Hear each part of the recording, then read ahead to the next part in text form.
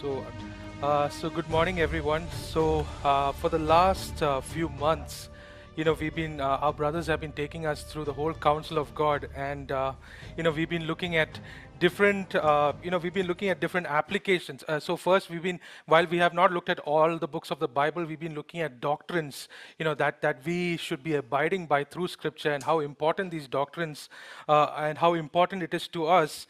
And if you recall, a couple of weeks back, we've been also starting to look at applications. So based on knowing Scripture, based on the doctrines we know, what are some applications? And some of the ones, if you remember, it was a call to humility, being humble. The grace of giving, giving graciously because of what our relationship with Jesus Christ is. And finally, we also talked about Christian joy, how our joy should be based on our relationship with God. And that is what we've been looking at. And today we'll be looking at one specific application. And the application that we will be looking at will be on the tongue. I guess that word tongue is not very clear, but we'll be looking at the book of James. And while James has a lot of things to say, we'll be looking at that specific portion in chapter 3 of how powerful the tongue is, and what is the power of words. Now, just kind of want to kind of tell you that I know all of us have heard sermons on this topic, right? We've all, if not in church, at some point, even I believe even unbelievers use this, because James is a book full of practical applications that can be used. But Scripture is going to reveal to us, and may God reveal to us. And thank you, brother, for praying. Is that the words that we use are, it has a power of its own, and it's very powerful. Okay, and so today, this morning, I'm just going to kind of give you a quick theme so that we kind of understand what we are getting into. Okay, so James is like a short letter full of practical insights into Christian living. Okay, and he uses his letter to expound on the true nature of faith, and about the behavior and perspective believers should embody. But James is building on one very important argument throughout the book, and this is what he says, okay?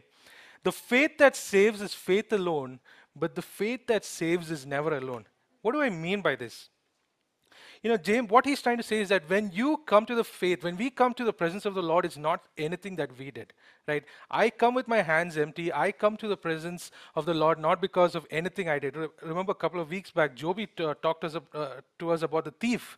The thief comes bearing nothing. He doesn't come with all the doctrines he knows. He comes into God's presence because God has said, come. And that is what we bring into, when we come into his presence. But what he's building on is that kind of faith is never alone. And Georgian touched on that on his sermon, and he kind of built on that there is always going to be a movement towards growth. There's always going to be fruit on what on your faith. There's always going to be a manifestation of maturity, of holiness, and that's always going to be there in your life, and it will not be stagnant. You will not be a stagnant person.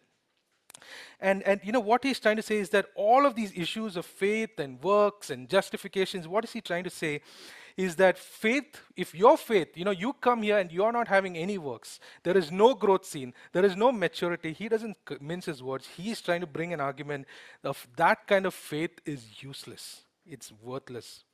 And all of the application, all of that application is one of the most important application he talks about is the principle of the tongue.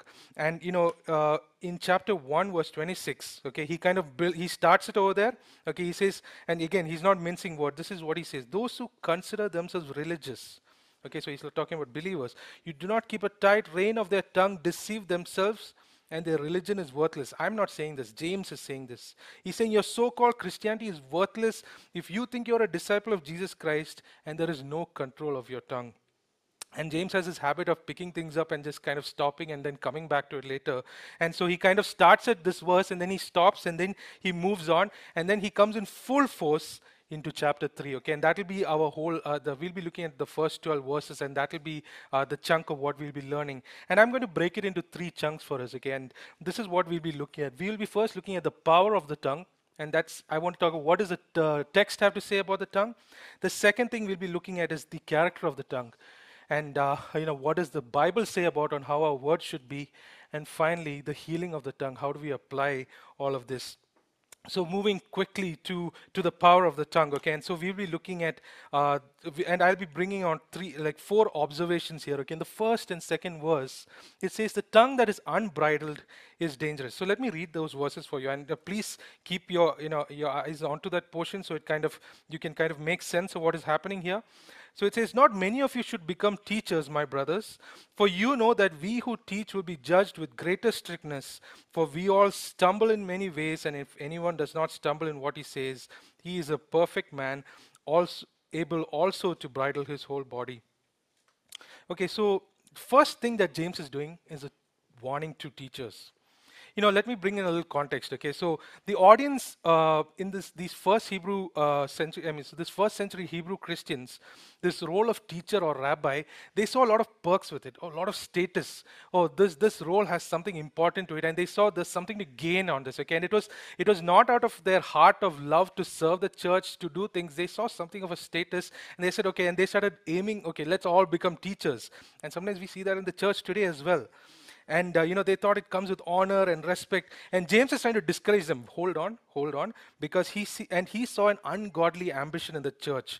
The so-called Christians were using any means necessary to get what they want. It was not the fruit, it was not their movement towards holiness that was leading them to serve the church. It was looking for some kind of status. And James is like, there is teachers we want, because the position that you're coming to is, remember, there's a very important position, and this is what he's saying. Teachers have more opportunity to cause trouble. I like how our brother prayed that let me not bring my own biases into this, and I realized that's how it is. Teachers have the power to change hearts, to like they can just say whatever they want, and if we are not like the Bereans who go back and look to the word, we can be misled.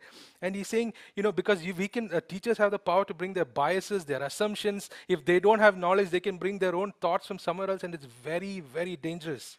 They can bring their, and what he's trying to say is, all teachers, including himself, we have a stricter judgment.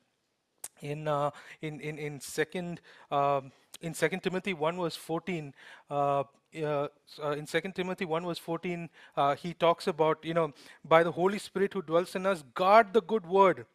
And here's the tougher one. Hebrews 13 verse 17, he tells the leaders that the leaders are to keep a watch over your souls, as those who will have to give an account. Very tough. He's very tough on teachers, and he says teachers should guard their word. Now, here's what I want to mention, okay? And this is something that I wanted to bring about. You know, um, what James, while James is strictly talking for teachers, I don't want us to kind of shut our minds and say, okay, this is for teachers, this is not for me. I think we should also bring to reality. James is, if you look at the context and if you look at all these verses, he's addressing the posture of the heart. What is your heart doing? And out of the fullness of your heart, what is it leading you to? Your growth to maturity. And while this is for teachers, if you look to the next verse, look what he says.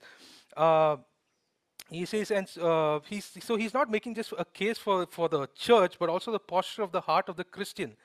That's why in verse 2, he continues, let me read that verse for you. For we all stumble in many ways, and if anyone does not stumble in what he says, he's a perfect man. He's saying there should be a sign of growth, there should be a sign of maturity for all believers. So yes, there is a stricter judgment for teachers, but those of you who mentor, those of you who lead, those of you who are talking to your teaching your children, those of you taking Sunday school, those of you counseling, those of you, and don't say I don't do any of that, and because then you have to ask yourselves, are you growing? Is there fruit in it?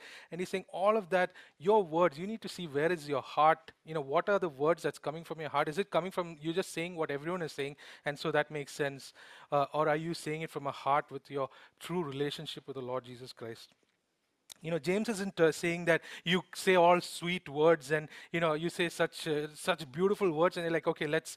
He's talking about your words should really come from the heart. And I know I'm kind of jumping the boat here. It's a little spoiler alert, but we will talk about what James is trying to say. So with this warning, and okay, sorry, I missed that. So believers need to be called to strive for maturity. Um they have to bridle their tongue in their striving for maturity. So with that, we will come to the main chunk of the portion, and that will be in verse 3 to 6. And here's the second observation. The tongue is small but powerful. And he has these two examples. He talks about bits in the mouths of horses, and he talks about the rudder of the ship. And James is bringing so many illustration throughout this portion. Again, he's trying to bring out his application. So first, he asks us to consider how a bit of a horse, and I've not exactly seen a bit, but how the bit kind of controls the horse. Something so small is able to control the horse. And then in a ship, he uses the same concept of concept of a rudder, and that is what the captain of the ship uses to control the ship. And this is, I think, this is essentially what he's saying. There is a disproportionate impact between the size of the tongue, or the size of the object, and the largeness of the creature that is being controlled by it. That's all the point. Something so small has a disproportionate impact on what it is controlling. And so we look in verse 5. He says, so also the tongue is a small member, yet it boasts of great things. So he's trying to say, yeah, so the tongue is so powerful, and he says it boasts of great things. So, we all know, right? We all know history. We know, and I don't have to give you examples, right? We have throughout history, men and women, changing the course of history through their words. They're giving statements that kind of have started wars, have ended wars, have driven people to, in their passions to do things just because of words. And words have a power. But here's what James is bringing, and uh, James is bringing to focus here is, while the tongue has a capacity to do good, yes, it does, it boasts of so many things, it also has the capacity to bring forth destruction. Because look at what it says in second part of verse 5. How great a forest is set ablaze by such a small fire. You know, what James is trying to say, uh, while the tongue has the power to encourage, it has capacity to turn chaos into it has a capacity to turn harmony into chaos, to spoil reputations, to by gossip and slander, to destroy the testimonies of brothers and sisters who proclaim to know the Lord Jesus Christ. That is the power of the tongue. And James is going to go, and from the second part of 5b, we see that he's talking about the potential of the tongue. It says the tongue, for all it says it's a destructive fire, setting ablaze to everything it touches. Okay, let's look at the first part of verse 6. Okay, it says, and the tongue is a fire, a world of unrighteousness. I was trying to figure out what this a world of unrighteousness. And the one statement I found online, and I really like how it says, every act of evil in the world finds an ally in an uncontrolled tongue. And what is this person was trying to say is that if you can think of every act of evil that's happened, that's happening, and that is, all of that, if you're try to find a root of it, like where does it begin and where does it take action? Before that, it always finds an ally in an uncontrolled tongue, a tongue that cannot be controlled and that is let loose. And so when the tongue is let free, let me just bring it produces gossip, it produces slander, you have emotional outbursts, you boast, you lie, you curse, you critical, and you're critical with your language to hurt, to manipulate, you have harsh language, there's sarcasm in your voice, with sarcasm with an intent to hurt, verbal abuse, complaining, betraying, dirty jokes, and even sometimes bringing about a distortion of God's word. And that is what happens when your tongue is loose. And look at the second part of 6. It says, the tongue is set among our members, staining the whole body. It's saying it's not limited to it's not just limited. So you say, okay, I'm going to yell at this person, I'm going to do because I'm going to put him down. It says, an uncontrollable tongue affects not just the person, but the person who it talks to. Words have an infecting effect that colors everything that we look at. It will change how we perceive and things around us. I mean, you might think, okay, if this is sounding outside for you, think about someone, okay? For example, I look at Philip and I say, I love my brother and he's doing so much things for me. But if it is driven by emotions, okay, and if it is driven by, and I'm like, okay, he's doing so much things to me and he's giving me all of these things. At some point, I might see something that Philip does that hurts me, that angers me, and suddenly I see him in a different light. It's because, and then my words come out, and I say things that is rude, and suddenly what happens? I have started perceiving this brother in a different light, and my words have infected and colored my thoughts, and I'm seeing Philip. I don't even remember what he did for me before that, and that is what he's trying to say. He's saying that your words have an effect on you itself, and okay, so now you're like, okay, now wow, that's a lot. verse 6c. Let's see what it says. Staining the whole body, setting on fire the entire course of life, and set on fire by hell. What does this mean? Can you think of a fire that doesn't go out? And that's the fire of hell. That's what he's saying. Words have a power. So you might say, okay, I'm going to say some things. I've said it. Okay, it's all forgiven. But what James is trying to say is that if there are times your words can have an effect, even after you're gone, it can be continuously energized, and it's because hellfire, it has a direct link to hellfire if you let it loose. Think about it. I'm sure all of us have had instances where someone has said something, they've forgotten it, they've forgiven you, or they've moved on, and they must have said it as a passing joke, but that has kind of shaped you. Like, it has affected you so much that it's so difficult, and you're like, I'm hoping that person will come and apologize, or I'm hoping I can talk to this person. And that is the danger. And it's saying that it is affected by an inexhaustible source, and sometimes words can linger. So, and this also means that when we let our tongues loose, it is where that it uses the devil to help him to steal, to kill, destroy, ruin our relationships, ruin everything around us. And it says it's a, I like how one person put it: without Christ, we are serial arsonists, spreading flame wherever and whenever we speak to people, those around us. Intentionally or unintentionally, we hurt and we bring pain to those around us. And wow, and then James doesn't stop there. He doesn't put a break over there. He goes, and that we come to our second observation, verse 7 and 8. The tongue is humanly untamable. Let me read that verse for you. For every kind of beast and bird or reptile and sea creature can be tamed and has been tamed by mankind, but no human being can tame the tongue. It's a restless evil full of deadly poison. Okay, what is James alluding to here is that even the most wildest animals can be tamed. Recently, my wife was talking about one man who, has some 9 lions in his care, and he takes care of it. And I freak out when I see that, because I'm so scared that these lions will attack him at any point. And what it's saying is that even the wildest animals can be tamed. We have dominion over the creatures of the earth because of the creation in Genesis 1. And even though we are sinful, even though that dominion is lingering, it is still there to an effect. And what James is saying, while we have power over other things, the tongue is humanly untamable. Humans have dominion over all creation but the tongue. Scary, right? And look at what it says in verse 8. It's verse 8, the first part, second part, it says, it's a restless evil full of deadly poison. The word restless, right? It means unruly, no control. It's unstable. There is nothing constant about the tongue. Have you ever thought of the tongue being like this? That is the power of the tongue. It says it strikes without focus or clear intent. And that is but here's what it says: when it strikes, and you think, okay, it strikes, so what's the issue? It says it's restless evil full of deadly poison. The word deadly here, what it's trying to say is it literally means death bearing. Okay, it says the tongue has the power of death and life. And this is, while it's a good statement, this is scriptural. Okay, it comes directly from scripture. And let me break that for you a bit.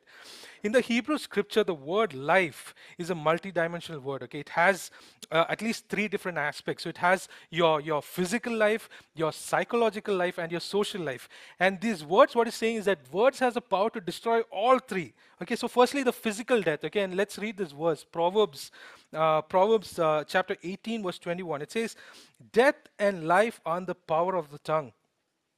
If you think death, physical, you're like, oh, wow, my words is going to cause someone to die. There's going to cause physical death. I just look around you, right? We don't even have to talk about wars that are started. Just look at people who have killed. We've heard of those school shootings just because of words that were said. We've heard of husbands and killing their wives because of certain words that were said. We've heard of and we've heard of language that was sharp and said, and people have committed suicide because of that. And we have so many examples. I don't have to list them down. And words, because if your words are lashing, if it's sharp, you might think, I just said it. I can't believe that person did that. Some of us say that I don't know why they did it. I just said something wise, and that's the power of words. And we need to remember that. That's why I keep repeating the power of words. And okay, and secondly, the psychological death. Okay, let me read these words for you. Proverbs 12, verse 18. There is one whose rash words are like sword thrusts. And let's stop there. See, look at the illustration over here. It's saying if you stab someone, okay, so look at an illustration of a person stabbing someone with a sword, okay, and you can pull the sword out, but you can't pull the wound out. If the person survives, the wound will take a long time to heal, and there's a damage that is permanent, okay, and this is what it's trying to say. It's saying in related to words, words have the power to do damage that cannot be remedied. When you say a word, you can never take back that word. I like this, like how someone said, words can be forgiven, but they cannot be forgotten. And the damaging effects of words cannot be taken away. So let me give you an example. Take a little child, right? And a little child who's growing, and who's being nurtured by your words, and you tell that child you will never worth to anything. What's going to happen to that child? Or many of us, I don't know if any of us have struggled with this. Many of us at our childhood, we've been compared, and probably our parents meant it in a good way to kind of build each other up. But sometimes, like recently, I was discussing with a brother, and he was telling me, ultimately, what happens in comparison is you become as good as your comparison. You either will be as good as them, and you'll do better than them, and you'll be rejoicing that that's your limit, or you'll do worse than them, and you're crushed, and that's it. And that is, when you tell a child that is worthless, that at such a young age, the child will take it to heart and believe that it's true. Brothers and sisters, I don't know if I'm making a blanket statement here, but I want to say that all of us have been shaped by the words that we are here. There might be discouraging words, there are words that are cutting, and there are encouraging words.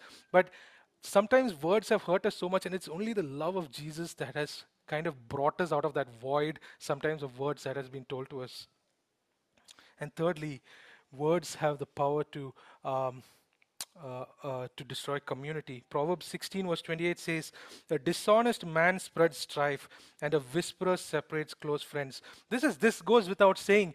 If you build your trust with your friends, and this doesn't even have to be in church, anywhere else, if there is you just you're just saying things because we want to keep our friendship close, and you go, once you leave your house, you start with the conversations, what you think about them. And if there is no trust, and if it's filled with lies, and it's just something that as an acquaintance, there's no love in it, it says that a whisperer separates close friends. It will crumble because there's nothing, it's not built on a solid foundation. I just want to kind of remind us, the very means by which God has provided a way that we can communicate, we can build each other up, we can love each other, and we can articulate our praise and thanksgiving to our Lord Jesus Christ, has become a way of us despising and deceiving others and dishonoring God. Moving to the last chunk of the verses is the fourth observation. The tongue exposes our spiritual condition. Look at verse 9. With it we bless our Lord and Father, and with it we curse people who are made in the likeness of God. Look at this. James is talking about a very,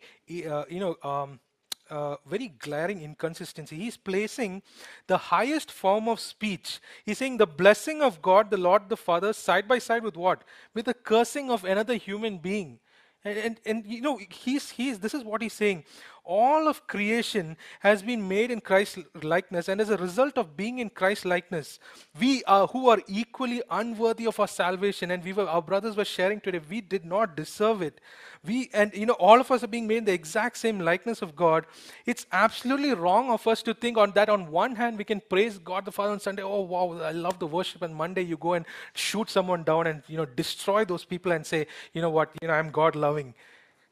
When you do that, in one sense, we are adoring God, but at the same time, in a sense, we are reviling God because He is the creator of all men and women. It's the invoking of the name of God against His own creation. It's in doing so, we are placing ourselves in God's place as judge. God cares about our words.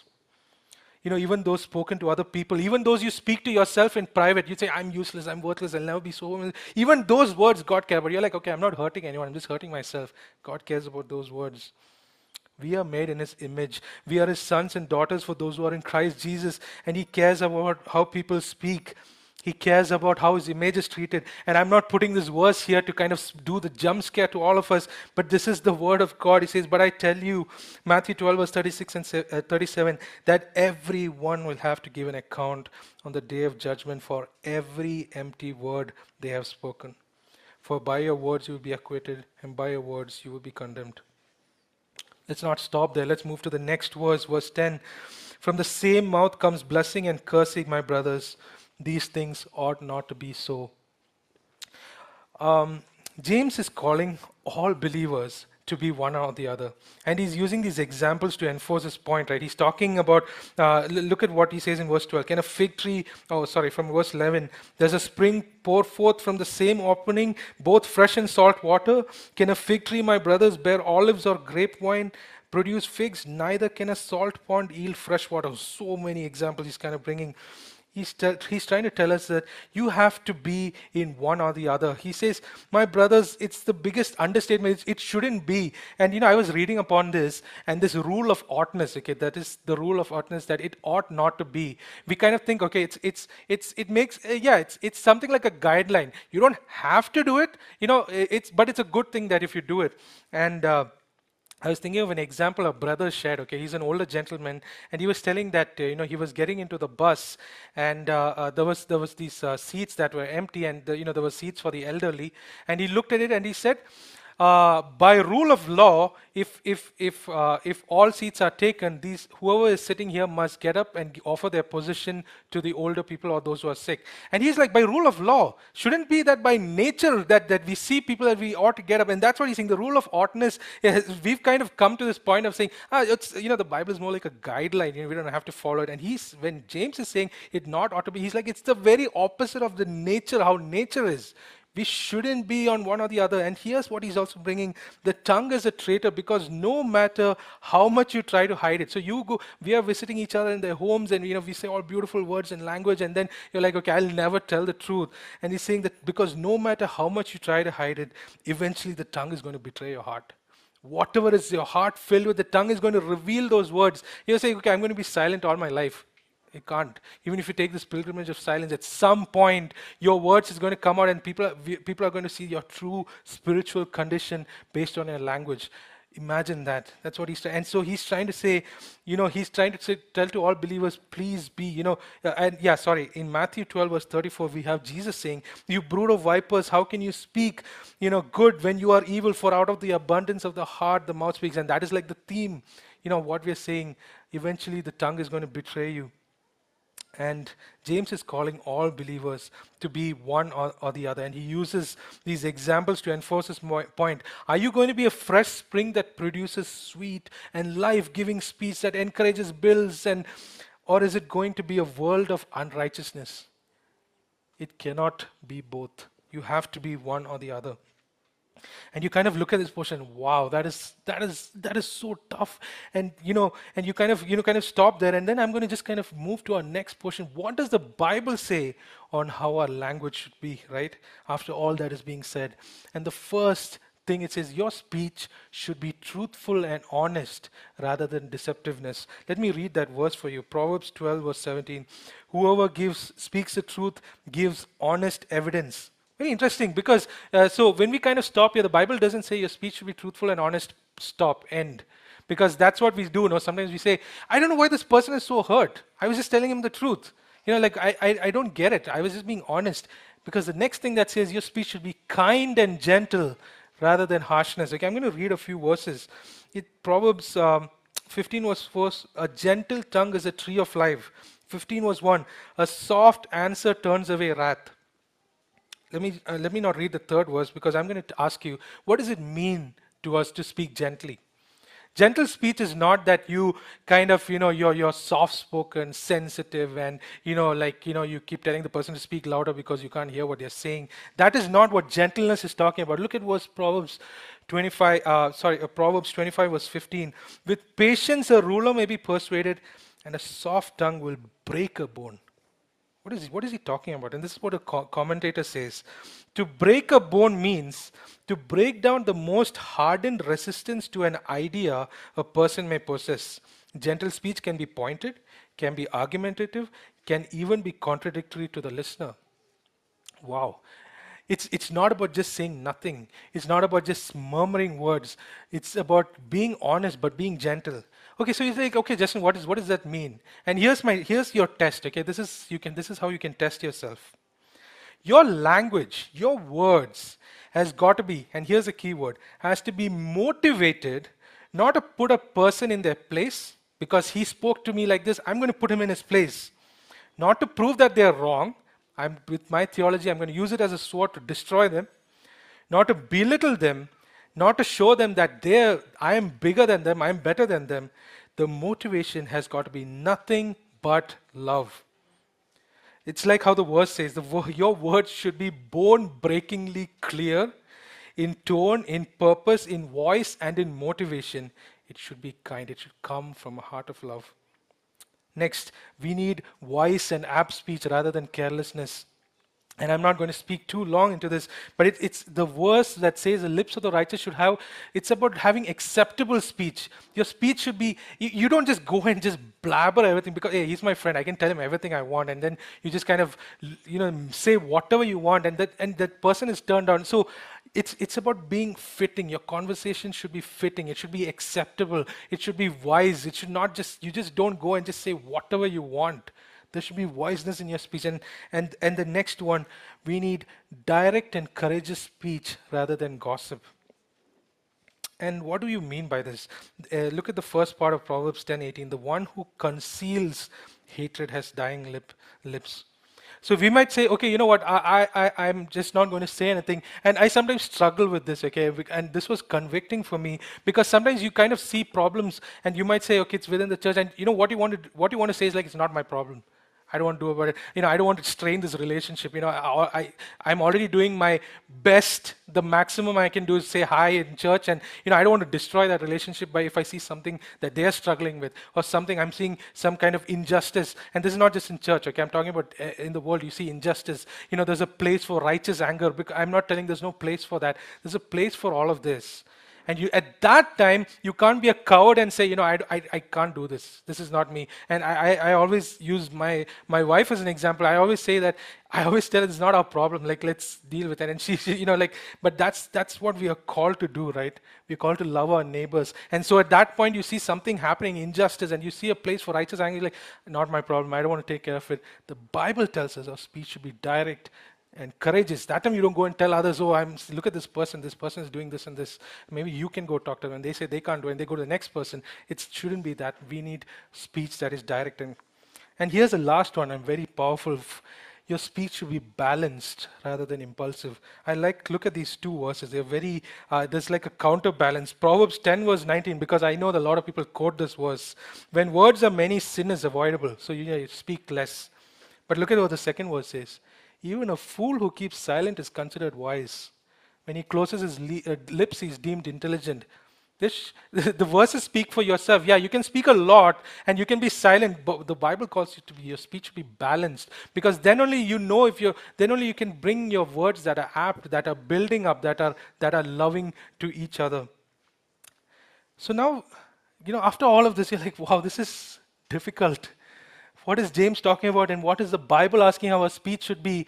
The question that we need to ask is how are we going to apply this? Because James is saying it's humanly untamable. I'm not going to give us 10 steps on how to do that. Maybe in your cell groups you can kind of discuss what are some practical steps. But I'm just going to bring you 3 truths and we can close with that.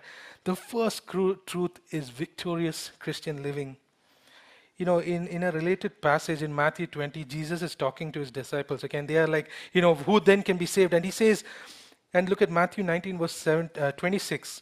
With man, this is impossible, but with God, all things are possible. What am I trying to tell you here?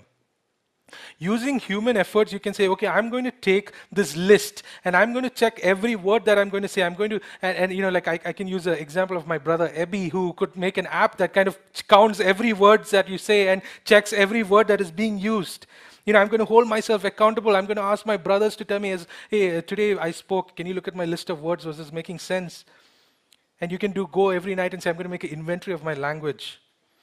It's good. You may have the most iron will, strongest will ever. You might have the best disciplines ever. At some point, you're going to fail and you're going to feel it's useless. You're like, I'm struggling with this. I'm struggling with my language. Okay, maybe I should be silent. Bible says you can't be silent. Then you have to, because you have to share the gospel, you have to build. So that doesn't work. So what do I do?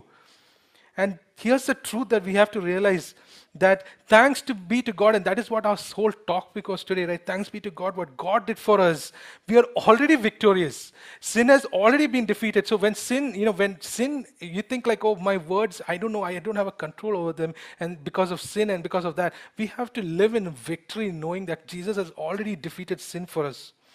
I I'm not sure who said that today, but Jesus, who is the perfect word, Jesus who spoke the perfect words and who enjoyed an eternity, a relationship with his Father, what did he get on the cross? Silent treatment when he called out to God. So that we who use words that cut and hurt and slash and bring people down can be saved. That is the first point that we have. And further on the day of Pentecost, what happened? Um, all of them were filled with the Holy Spirit and began to speak. And here's what it says the speech became so incredibly eloquent. I like how someone says, I heard my language, it was so beautiful. But I like to go further and say, because I again get this from my wife, like she'll be speaking in Hindi to someone and I'll be like, okay, they just spoke Hindi. And she'll be like, okay, that language is a little different, the dialect was different. I was like, okay, it's all Hindi to me. It's gibberish. But the reality is that it is the heart language. The speaker, when he spoke, from his heart, the words touched the other person to their heart so much. It's a language that they loved. And they're like, wow. It's not just like, it's not like, you speak my language, like how Ajit has that shirt, like, Malayaliano. It's not just that. It's language that fulfill them. Wow. They became so eloquent in their speech because the Holy Spirit was. Why? Because they were filled with the Holy Spirit, with something new. Pentecost is a reversal of what happened at the Tower of Babel. When people thought their language, they can do things, what happened? Language broke down. And Jesus healed that. And when we live with that, when we live with those truths, and if you get it, the price that was paid to get you the ultimate word that feeds your souls, the Holy Spirit that has come to us, and by the enablement of the Holy Spirit that we can speak language that heals, that does not break down, you'll no longer find a reason to hurt someone with your words. You'll no longer say, with my words, I'm going to push that person down. I'm going to show that I'm boss because, I have such good words. We are free to tell the truth and to hear the truth because you receive the ultimate word of God, and our words will be truthful and kind and apt and beautiful. And I'm not saying that we have to speak poetry. We don't have to go into prose. We don't have to speak in archaic language and speak, and then even you yourself won't understand what you're saying. Ultimately, your words has to be something that is led by the Spirit. We need to ask, Lord, give me the power by your Spirit to speak language that doesn't hurt. And so how do you bring this truth into your heart? And the second truth is we need to address the heart issue. Look at Proverbs 16, verse 23. The heart of the wise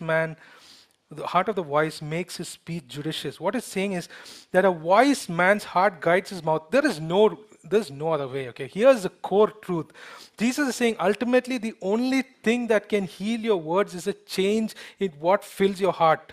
What fills your heart determines how you speak. And when the Bible is talking about the heart, it's talking about what is your biggest hope today? What do you hope in? What do you love most? What gives you meaning in life?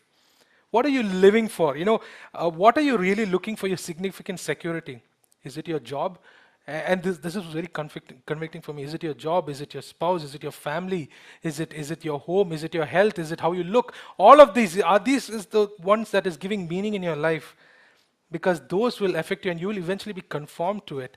And we have to start with our hearts first and not with our tongues, because if there is arrogance in our hearts, our tongue is going to definitely put that other person down. It's because it's automatic. You automatically want to elevate yourself. Why do we lie sometimes? If someone asks you something, we lie because at that point I need validation. I need people to accept me that I'm normal. Like, I don't want them to see my messed up stuff. So at that point, you're like, I need to.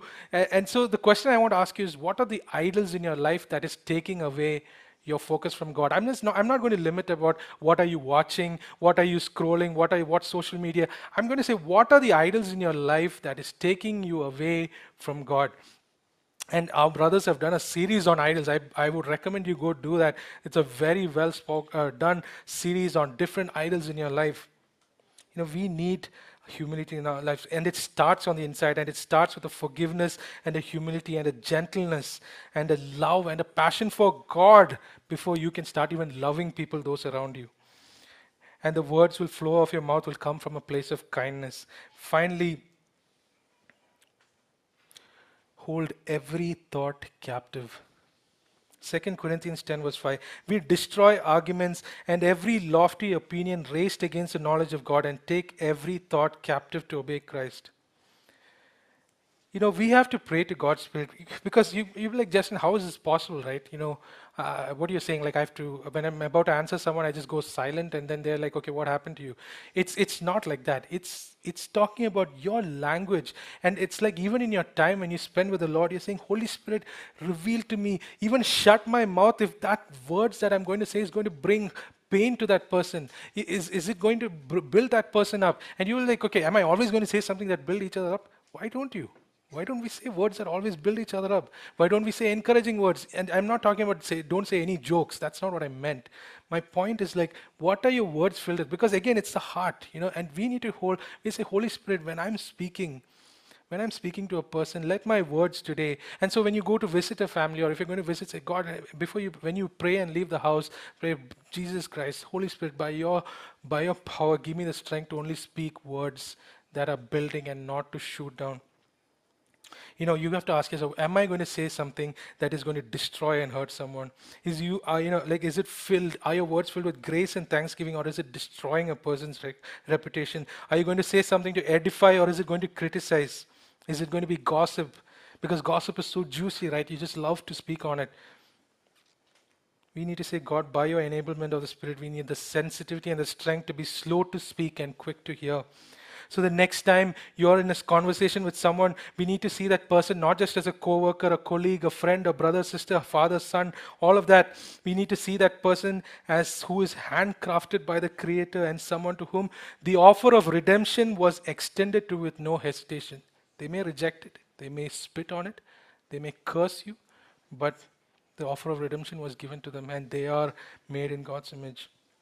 We need to ask the Spirit to empower us. Also, not just because we are speaking, even when someone is talking to us, God, give me the Spirit to be patient, to be kind, to listen to what they have to say. They might be saying things that are harsh, that makes no sense whatsoever, and it might be just wasting your time. But even then, God, help me to be quick to hear, but slow to speak. We don't put ourselves in the place of God, but as His children to love and serve those around us. Let me just close with this verse. Finally, brothers and sisters, Philippians 4 verse 8. Whatever is true, whatever is honorable, whatever is just, whatever is pure, whatever is lovely, whatever is commendable, if there is any excellence, if there is anything worthy of praise, think about these things. And let our words be filled with, let our thoughts, and let us address our heart issue, and let us see where it is in our relationship with God, and let our words build each other up. Let's pray. Heavenly Father, we admit that that many times we've spoken words that are, even when we are intentional, sometimes we've said things that are just loosely tongued. We say things that are with an intent to say things to show our superiority, to show our knowledge and all of that, Father. And many times we hurt with our words, and we don't realize how much of an effect it is. And James is bringing out this truth through Scripture, how powerful it is, and what words have the power to do. It has the power to destroy. It's like a flame that is lit and destroys. And we are, without you, we are serial arsonists. We are people who love to destroy with our words, O Lord. But we live in the truth that you've given us victory. And when we live on that truth, help us to also look at what are we filling our hearts with. Oh Lord, let us trust in ourselves, and let us trust in you and ask you, Jesus Christ, by the enablement of your Spirit, give me words that uplift, give me words that encourage, give me words that can only help my brother and sister. And even those people who we don't know, and I even outside the church, Oh Lord, let our words not be something. Let them see Christ. Sometimes they see the gospel just in our actions, in everything that we do, and let our words also be something that is life-giving truth, as James says, Lord. We thank you, O Lord, for this message, and we thank you that through Scripture you continue to speak to us, and what a great God you are. Thank you, Jesus, for listening to our prayer. We ask all this in the precious name of our Lord and Savior, Jesus Christ. Amen.